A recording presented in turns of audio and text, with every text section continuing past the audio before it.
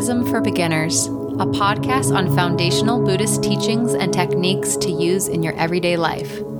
This podcast is a production of Kunzang Payul Choling, a Buddhist center in the Payul lineage of the Nyingma school of Tibetan Buddhism. For more teachings, meditations, and resources, you can visit our online virtual temple at tara.org. That's TARA.org.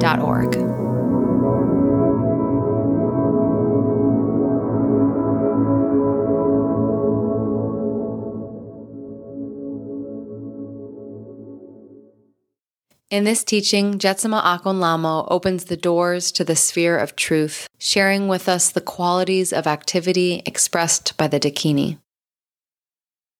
Today I would like to talk briefly about a subject that His Holiness has brought up.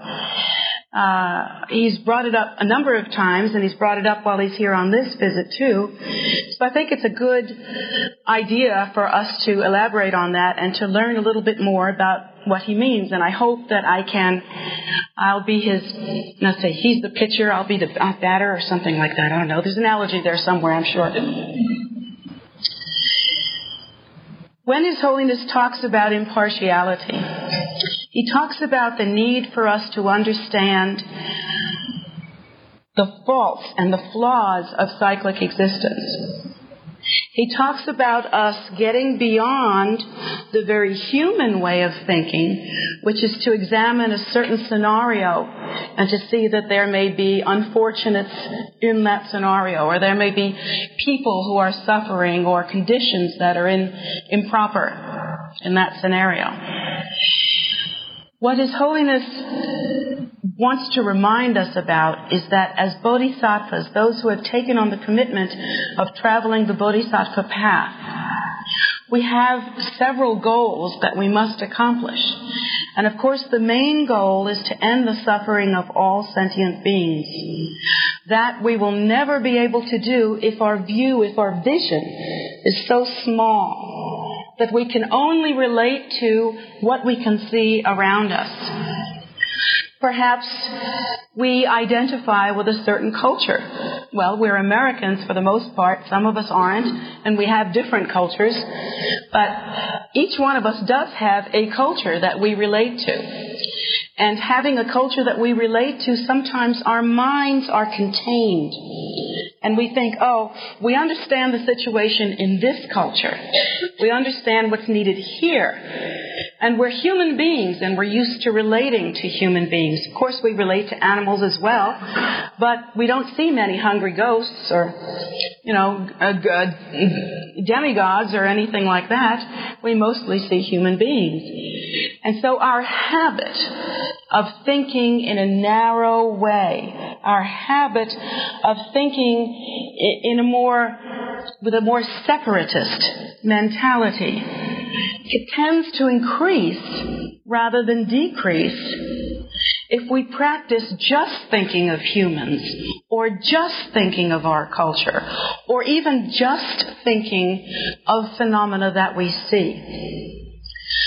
The Buddhist teaching describes that sentient beings are as limitless as space.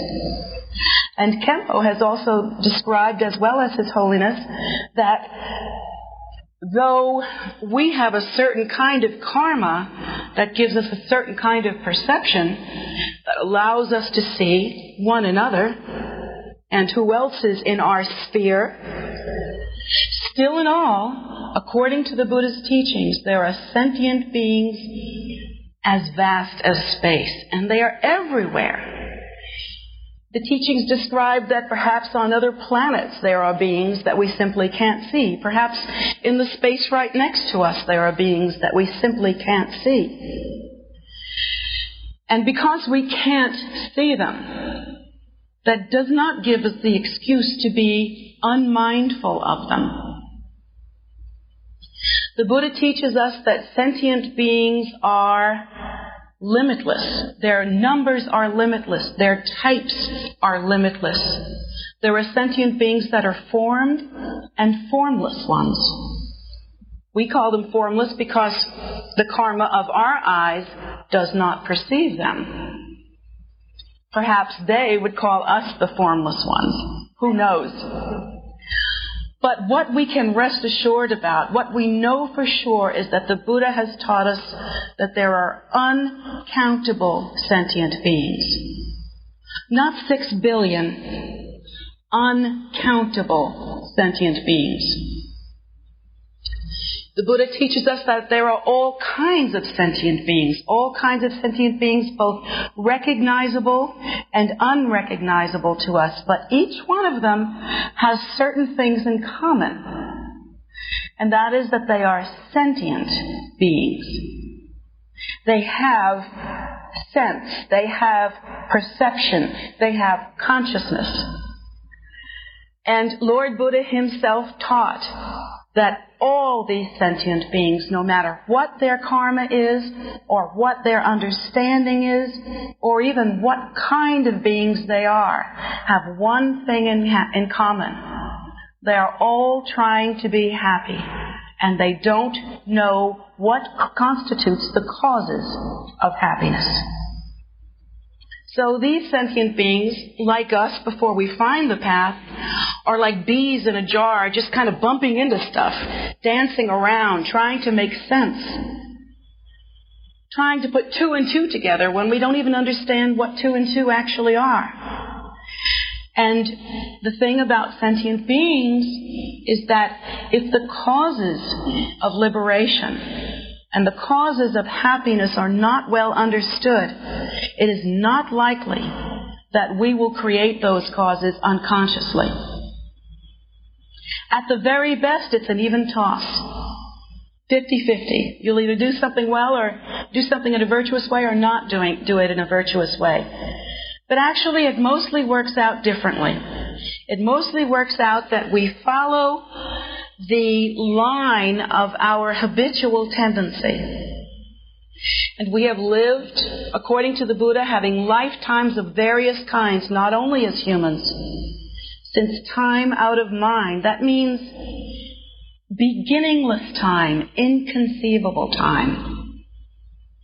So we have all taken many forms, we have all walked many roads, and most of them have been not understanding how to create happiness. Therefore, we have gathered many habitual tendencies, and those habitual tendencies have taught us incorrectly. We continue to play out our habitual tendencies. If we have the habit of grasping one kind of external event or the other, we likely continue that until we practice how to do something different. And even when we learn, according to the Buddha's teachings, what creates happiness, in the beginning we don't practice it very well. Well, we think about it and then we try a little effort and then maybe we try a little more and then we try some more and then we get old and we try harder. And so little by little we begin to gain some practice and gain some wisdom.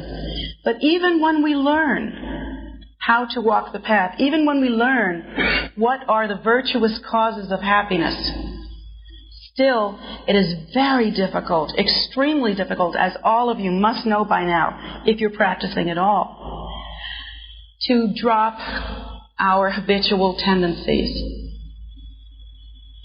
Here we hear, according to the Buddha, that happiness is brought about by exhibiting and creating virtuous activities. Prayers, meditations, offering, generosity, practice, contemplation, meditation. There's a whole list of virtuous activities that we can do. And so once we learn that, as good little Buddhists, we say, oh, it's Sunday, I'm going to go to the temple, and you do your offering, maybe you do a little practice, maybe every day you do a little practice. But when you want to be happy, you go shopping.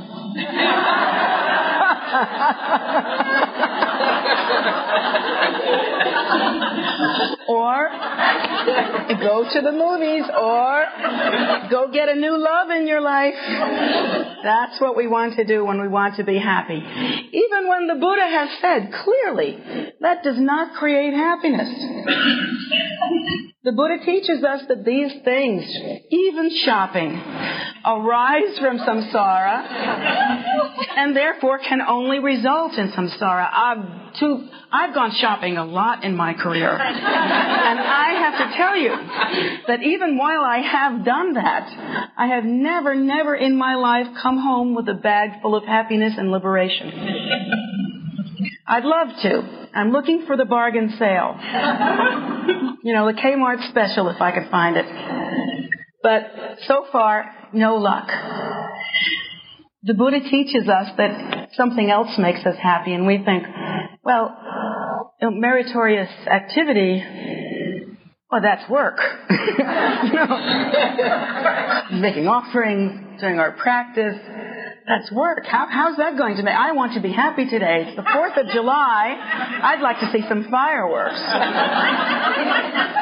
My friends are nodding over there. So I know I'm speaking to the right crowd.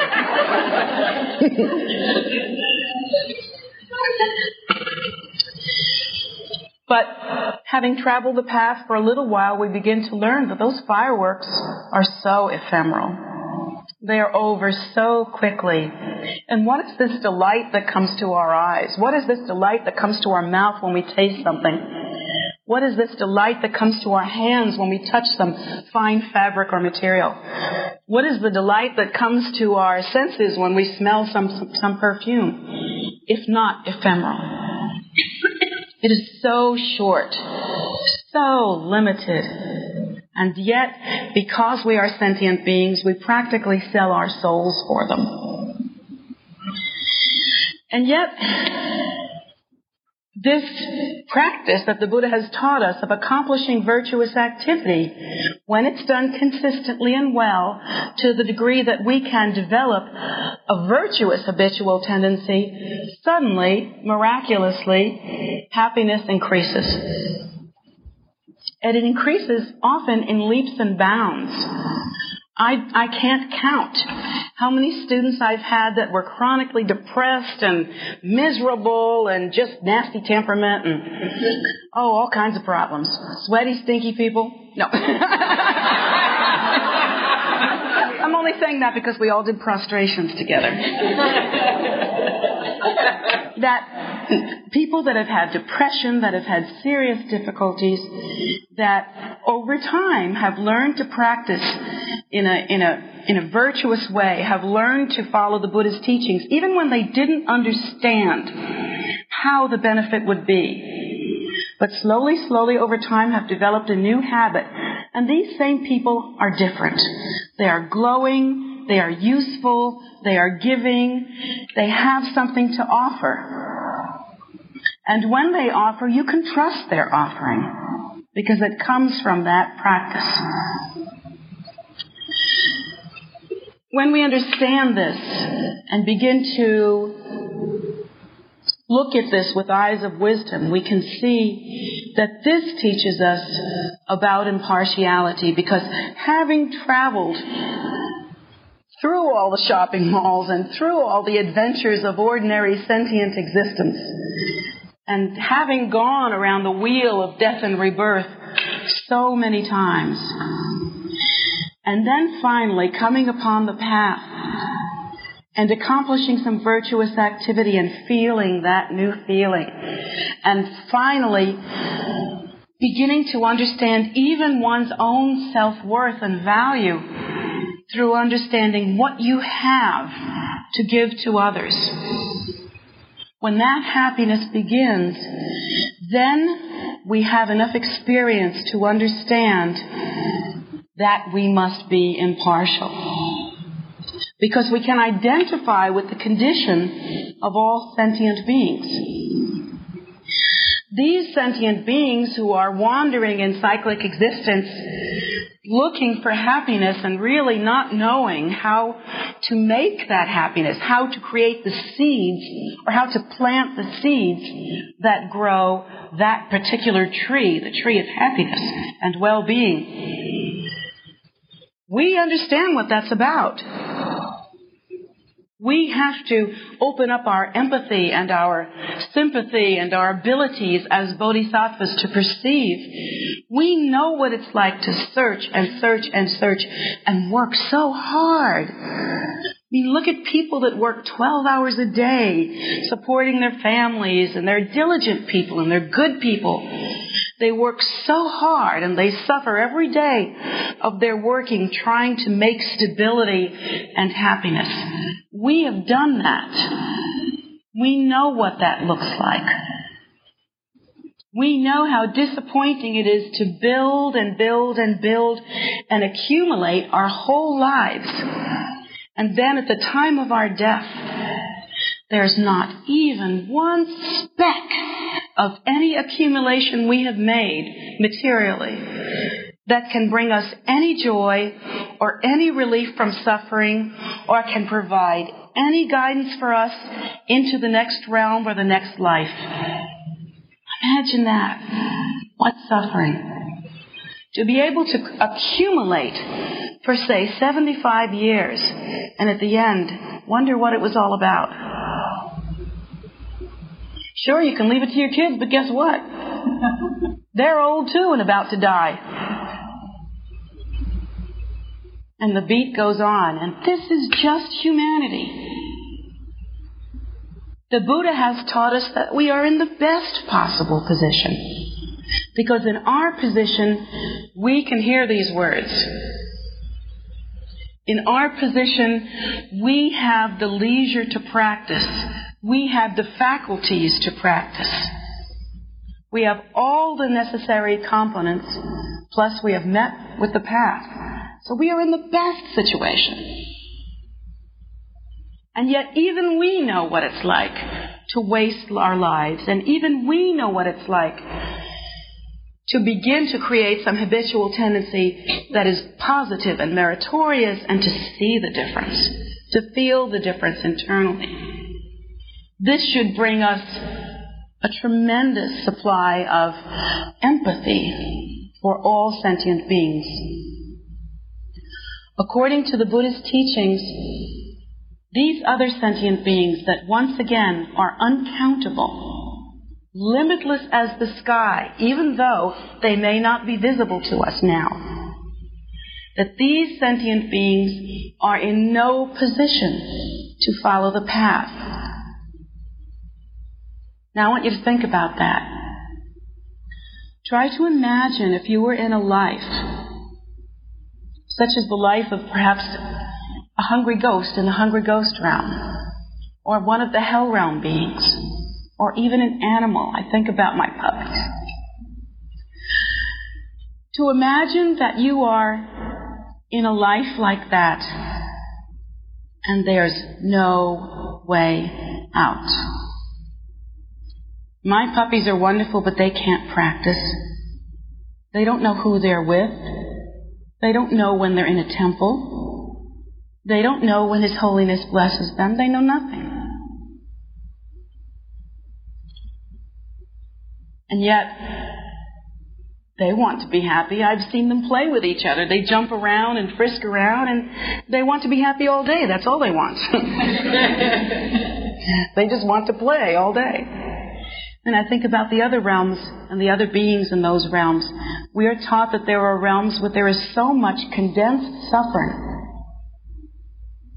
that in those realms, the mind cannot turn to Dharma, cannot conceive of Dharma, cannot look for another way out. It's as though, the way I understand it is like this. If someone were, Buddha forbid, taking a knife and stabbing it into your arm. I know that's a grotesque image, but taking a knife and stabbing it into your arm. At that moment, you are so involved in that event, so involved in that pain, that literally your consciousness is about that big. It has no depth. It has no spaciousness at all. In this event, there is no opportunity to say, let me create causes for the end of the suffering, Or let me think to antidote whatever causes I have created that have made this pain. You can't think that. There's no space for it. The majority of sentient beings, that is to say, sentient beings like the number of grains of sand on the earth, are in that position. You are not in that position because you have worked very hard. Unfortunately, you can't remember working very hard. So in this lifetime, you cheat yourself. You forget. And you act as though you don't know anything. And you continue to create causes for unhappiness and suffering.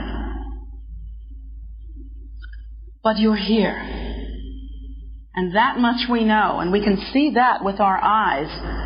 And that tells us what the Buddha has taught, that to be here, you have to have worked very hard. How fortunate for us, but how unfortunate for those who are not yet here. How unfortunate for those who simply continue to wander in cyclic existence with no hope of creating causes for happiness. This impartiality is an attribute that we as blossoming bodhisattvas must cultivate. And here's why. It's easy for us to have bodhisattva intentions, to have good wishes, to have loving kindness toward the people we know, particularly toward our families. That's really easy. We have children, we have parents, we have families. We know them. But the interesting thing about our families is that the part of us they relate to is the ego. And the part of them we relate to is the ego. Our families are truly extensions of our own ego. They are reflections of how our egos have developed. They have catalyzed our growth as separate identities, as well as we catalyzing theirs. The relationship is one based on ego. If we were to take away that element, then our relationship with all sentient beings would be absolutely equal. Because all sentient beings have within them the Buddha nature, perfect and complete, ready to be actualized and ripened in this very life. The potential is there. Equally in all beings, they are all Buddha.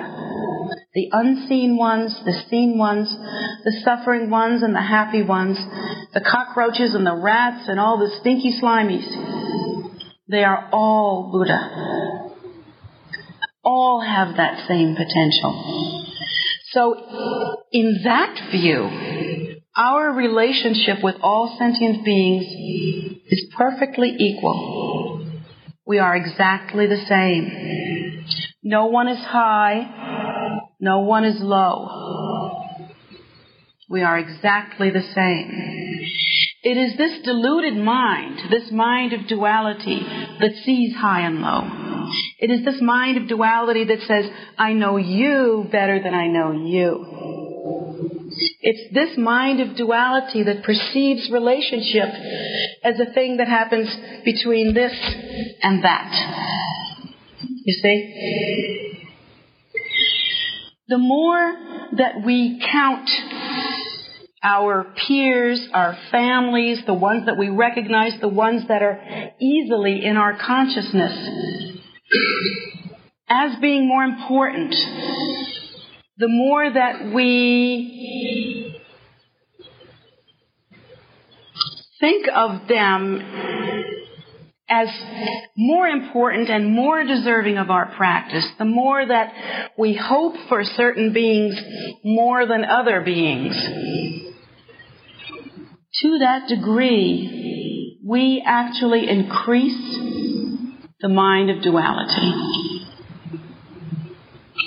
Now that's difficult to think about because we think, wow, I've learned this from my parents and their parents before them, and well, it's the modern thing. It's the thing to do. One should think of, even you think about marriage vows. You hold your spouse above all others, and then when you have your child, that's the child you're responsible for feeding, not the others. And this is the kind of idea that we have. These are the values that we are brought up with. But the Buddha says that these values are based on the mind of duality and misconception.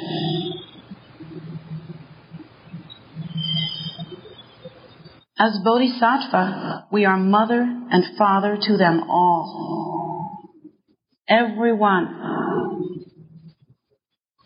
I think it's interesting, sometimes the Anis, they will come up to me and they'll say, there is one regret. I didn't have children. And I say to you, no. When you took ordination, you got all the children. They are all your children.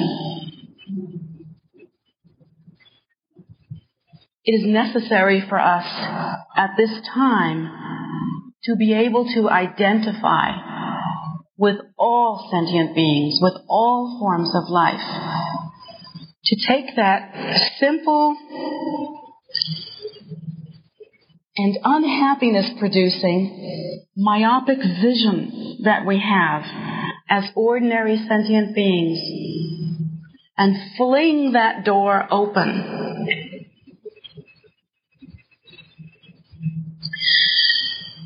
To include all sentient beings of all kinds. Now, that doesn't mean that when you become a bodhisattva, you should become a rotten mother to your own children or father, or that you should suddenly dance off into the distance in some theoretical hoo-ha and leave everything undone at home. Nope. You get to do it all. But in your practice, you must hold all sentient beings. Even those life forms that may seem grotesque to us because we have no understanding of them, as your beloved children. And you have to feel as uniquely responsible for each and every one of them as a mother or father does for their child. When a mother has a child or a father has a child, they think, this child is my responsibility. Well, I don't know, fathers are not quite as good at it as mothers are these days. But, some fathers. But we have that parently obligation to think that this child, if that child is going to get to be their full height, it's because I fed them. If that child is going to get educated, it's because I educated them or sent them to school. You are uniquely responsible for that child. But you have to think the same way in your practice about all sentient beings. Perhaps it isn't reasonable that you can educate and feed all sentient beings. Perhaps most sentient beings we can't even see with our eyes. But in our practice, our intention from the ground floor up has to broaden and deepen and widen, to where gradually over time our lives will change and we will develop the necessary characteristics in order to be able to nurture all sentient beings. Perhaps we don't have those characteristics just yet, but we start with intention, and from intention, development proceeds. So, in order to develop impartiality, we have to think like this. And it's actually quite different from most other religions on the earth that I know. Most other religions on the earth are, in fact, egocentric. You think about the early church. The early church thought that the earth was in the middle and the sun ran around it, and it was quite different. The thinking was quite different. And in fact, when science first discovered that, in fact, the sun was in the middle and we were going around the sun, the earth was going around the sun, that person was put away from the church. The scientists were put away from the church and discarded and reprimanded and even thrown in jail. And even nowadays, what I heard, you'll love this. I think it was a Baptist minister. Yes, it was a Baptist minister. And he was talking about this UFO phenomena. He was saying how weird it is how everybody thinks that, UFOs are coming from somewhere else. And he says, well, it can't be so because it's not in the Bible. So in his mind, no matter how many galaxies there are out there, and Hubble has told us there are many, no matter how many galaxies there are out there, no matter how many planets around all those suns, those things you see in the sky, they're all suns. No matter how many planets there are out there, because he didn't read it, the assumption is that there can't be anything else out, not even a bacteria. Nothing. And that's that. So we are taught, and we have received this idea that we must be very egocentric, that we have to keep that throne and keep our egos on that throne. The Buddha's teaching is very different. The Buddha says that there are sentient beings as limitless as space. And the Buddha talks about 3,000 myriads of universes. Well, that's one of those phrases that when you ask the Khenpos or ask the Lamas to translate it, they go, 3,000 myriad, lots. Tough one to translate. That means literally uncountable, uncountable worlds, uncountable realms. Yes, the Buddha teaches of the 6 main realms, but there are uncountable sub-realms within each. The Buddha teaches us that this universe is teeming with life, and that there are other universes besides, dimensions on dimensions on dimensions on dimensions. Not only are we not the main dish, but we are such an infinitesimally small part of it when all we're representing is our egos. Yet, if we can be mindful and abide in our meditation in a more wisdom-attuned state of mind, then we can see that as Buddha, we are everything. As Buddha, there is no place where I end and you begin. You are Buddha. There is no place where you end and I begin. But the ego that we are taught is in the center of the universe. That should not be king. It should not be king of our lives. When we develop impartiality, it is with that knowledge.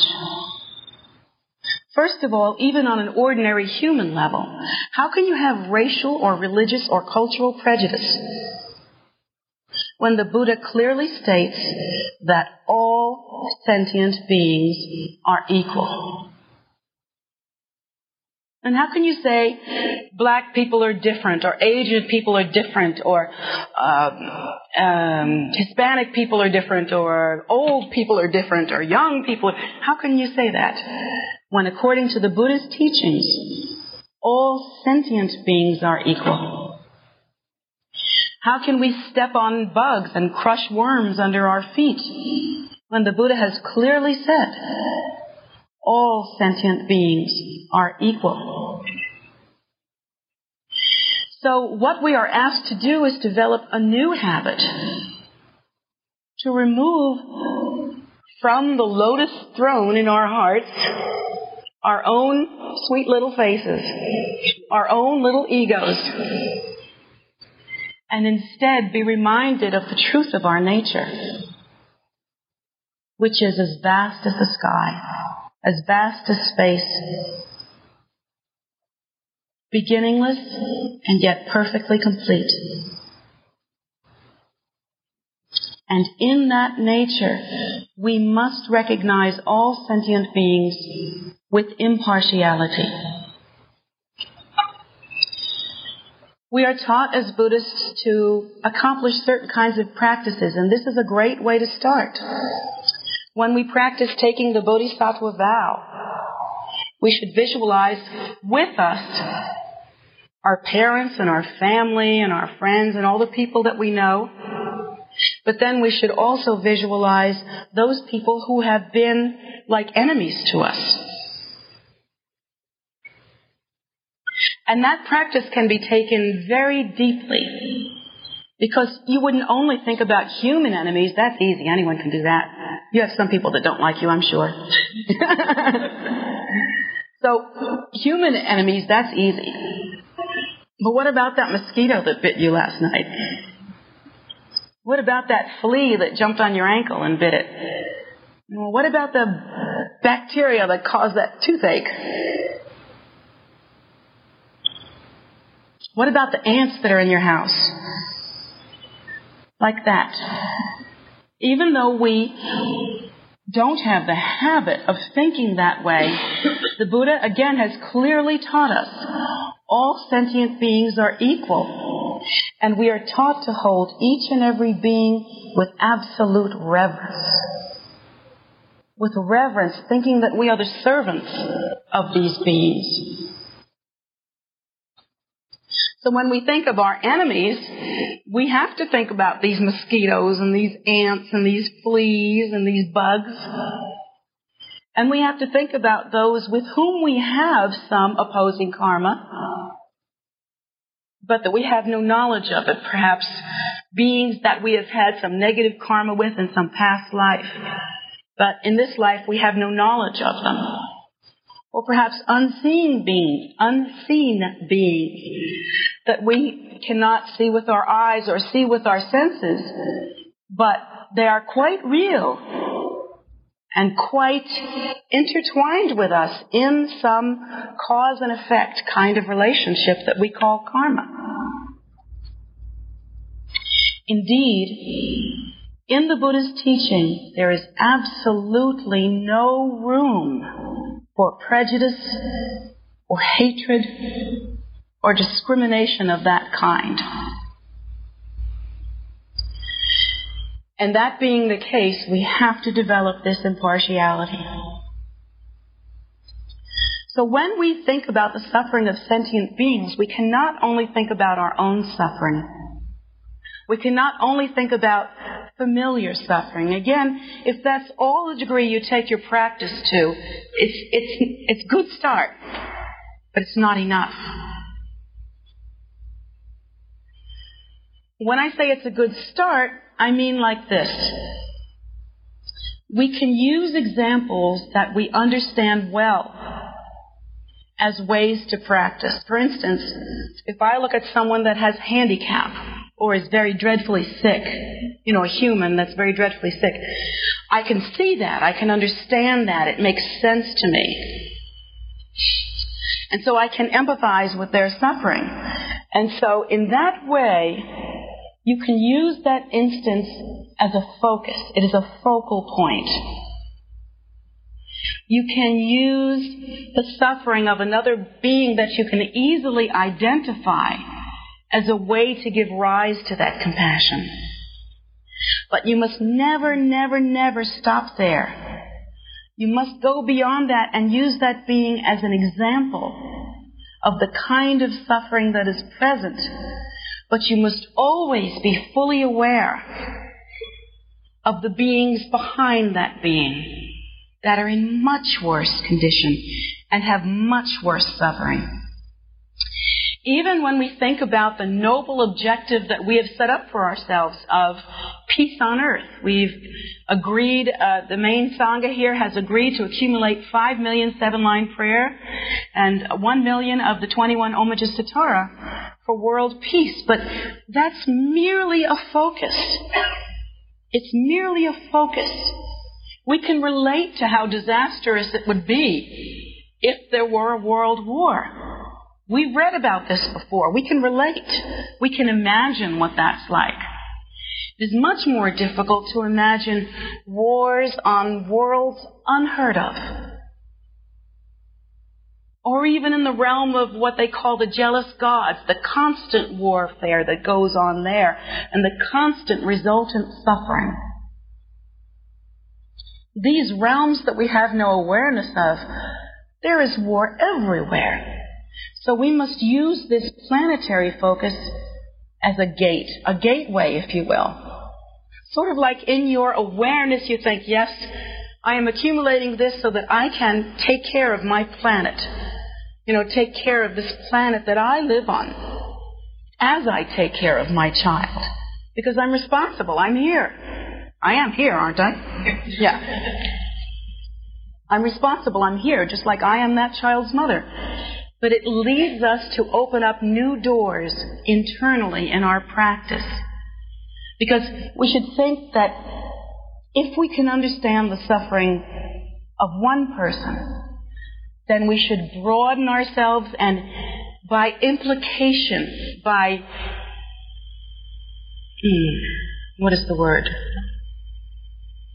By intuiting, by perceiving more deeply, we can see beyond that into suffering in others. Likewise, if we see that our world is a world of confusion and suffering, and that how many sentient beings suffer horribly on this world, and how many sentient beings are dying because they've been murdered on this world every day, and we think of those factors, what it does is it gives us a handy-dandy little thing that we can focus on, a picture, an image, an understanding that we can use as our focus. So this world becomes not only our responsibility, but also a meditational tool. You see? For us to take on the responsibility of prayer for the world, the implication is that we are taking on the responsibility of prayer for all worlds. We are not separating one realm or some people out of the whole of sentient beings and say, okay, I got this job. We are praying for the end of war. We are praying for the end of hatred, ignorance, and greed that cause war. And these are elements that are persistent in all beings, in all realms, all sentient beings in all realms. So be careful as Buddhist practitioners, as budding bodhisattvas, not to fall into the habit of identifying so much with your own culture and group that they are somehow more important to you than others, because if that happens, you are actually reinforcing your ego identity. Instead, each and every person that you love and treasure, that you take care of, that you work for in your prayer, that you dedicate your practice to, should be like a focal point. So when we, for instance, say our 5 million 7-line prayers and our 1 million 21 homages, at the end of it, of course, we're going to say, and I dedicate that to world peace and to the end of all war on the earth. But in our minds, we have to go, and of course, to the liberation and salvation of all sentient beings. Perceiving that if it's like that here, how much worse must it be in realms where the Buddha cannot be known? Now, of course, we understand that the Buddha nature is everywhere and that all sentient beings are equal. So how is it that some beings find the path and others have not yet? How is it some beings are able to practice and other beings are not? Because while we have the Buddha seed, and that is our innate nature, this is how it is. that is our nature, naked. Yet what brings us to the path are connecting circumstances, cause and effect relationships that build one on the other.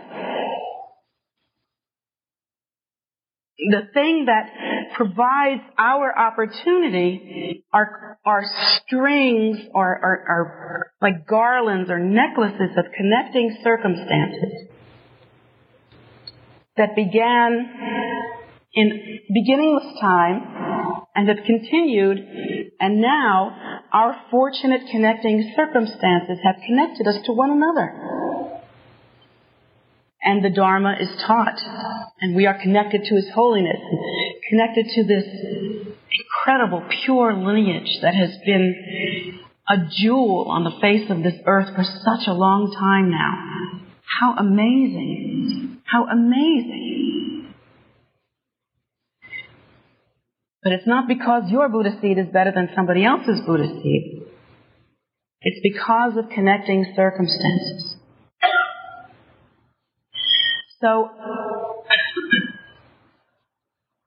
this is why, as bodhisattvas, we have to consider all sentient beings, that they are equal in their nature and have the same true faith as we do, as you do.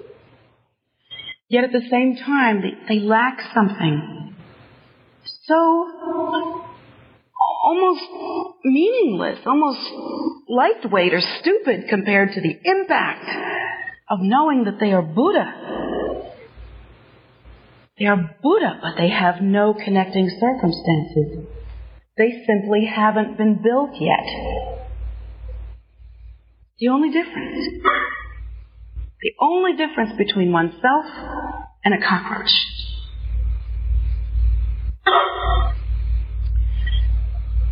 I hope and pray that will give rise to such compassion. Because if they are Buddha like you, then they are not so different from you. You know how you long for liberation. You know how you long for happiness. And how you suffer when that happiness is unavailable. And when some karma ripens that is really, really difficult. So you, of all beings, should be able, if you practice deeply, to learn to understand the plight of sentient beings who are themselves Buddha, the very Lord that we pray to. The very naked face that is our nature. The very primordial ground of being from which we all spring. They are Buddha, but they are not happy. And they are not here. So our compassion must grow and it must become boundless. Unlimited like space, the space that they exist in. And we must think for ourselves as bodhisattvas, of what worth is my personal happiness? Of what worth is my personal comfort and satisfaction? And how can I ever be happy? How can I ever really be happy when all I have to do is look out the window and see others exactly like me are suffering horribly? So for that reason, we teach ourselves, and we must teach ourselves to focus deeply in our prayer. Don't just get through your practice, offer it. Every time you speak the Buddha's teachings by reciting prayers, every time you meditate in the way that the Buddha has taught, you change the world. You change samsara. Sure, it's a drop in the ocean, but we're a lot of drops and we're getting bigger. And our efforts should be so inspired that we think, I will not stop until all the oceans of all the worlds are filled with the milk of Dharma. So whoever you focus on, whoever you see, let that person be for you a guru. When you pray for some suffering sentient being, when you see some suffering that just seems horrible to you, or when you have a loved one, a child, a parent, who goes through old age, sickness, and death, just like all of us, when you see that, and it gives rise to proper compassion in you, let that person be your guru. Let that person teach you how to look beyond, look through that small door into the suffering of all sentient beings and become the bodhisattva that you are meant to be. So, that is a small teaching on impartiality. I hope it helped to reinforce what His Holiness has mentioned time and time again.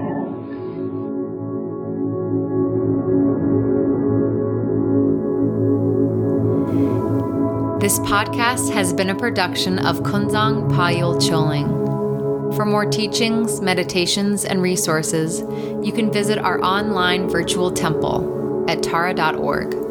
That's TARA.org.